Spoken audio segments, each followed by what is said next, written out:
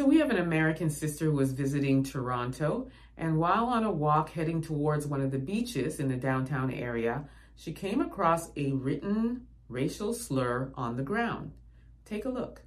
So this says, no niggers allowed. Let me let y'all see this. We're going to the beach. No niggers allowed. So I guess I'm allowed because I ain't no nigga. Whoever wrote it is a nigga. So, as I said, we're in Canada, Ontario. I didn't think Canada was racist, but you know what? Races are everywhere. I'm going to be here because I ain't no nigga. I am a Black American, very proud. We're going to keep moving. We're going to keep walking because that's what we do. All right. Love is love and life.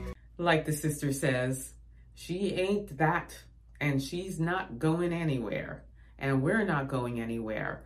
But this is an example, as an American, of seeing an example of overt racism and not covert racism that takes place here in Toronto or in Ontario and across Canada.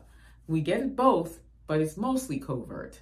So oftentimes when Americans visit, they really feel like Canada is so nice and the people are so nice, and they are often really surprised when they see something overt like this, or even covert.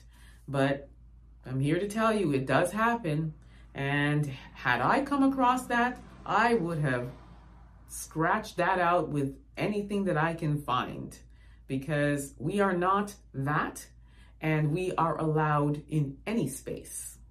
We're not going anywhere.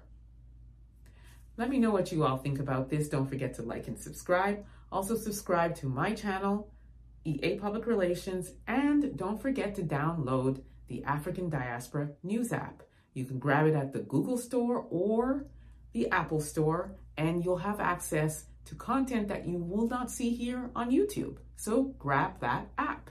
Until next time, everyone, please be safe, peace be,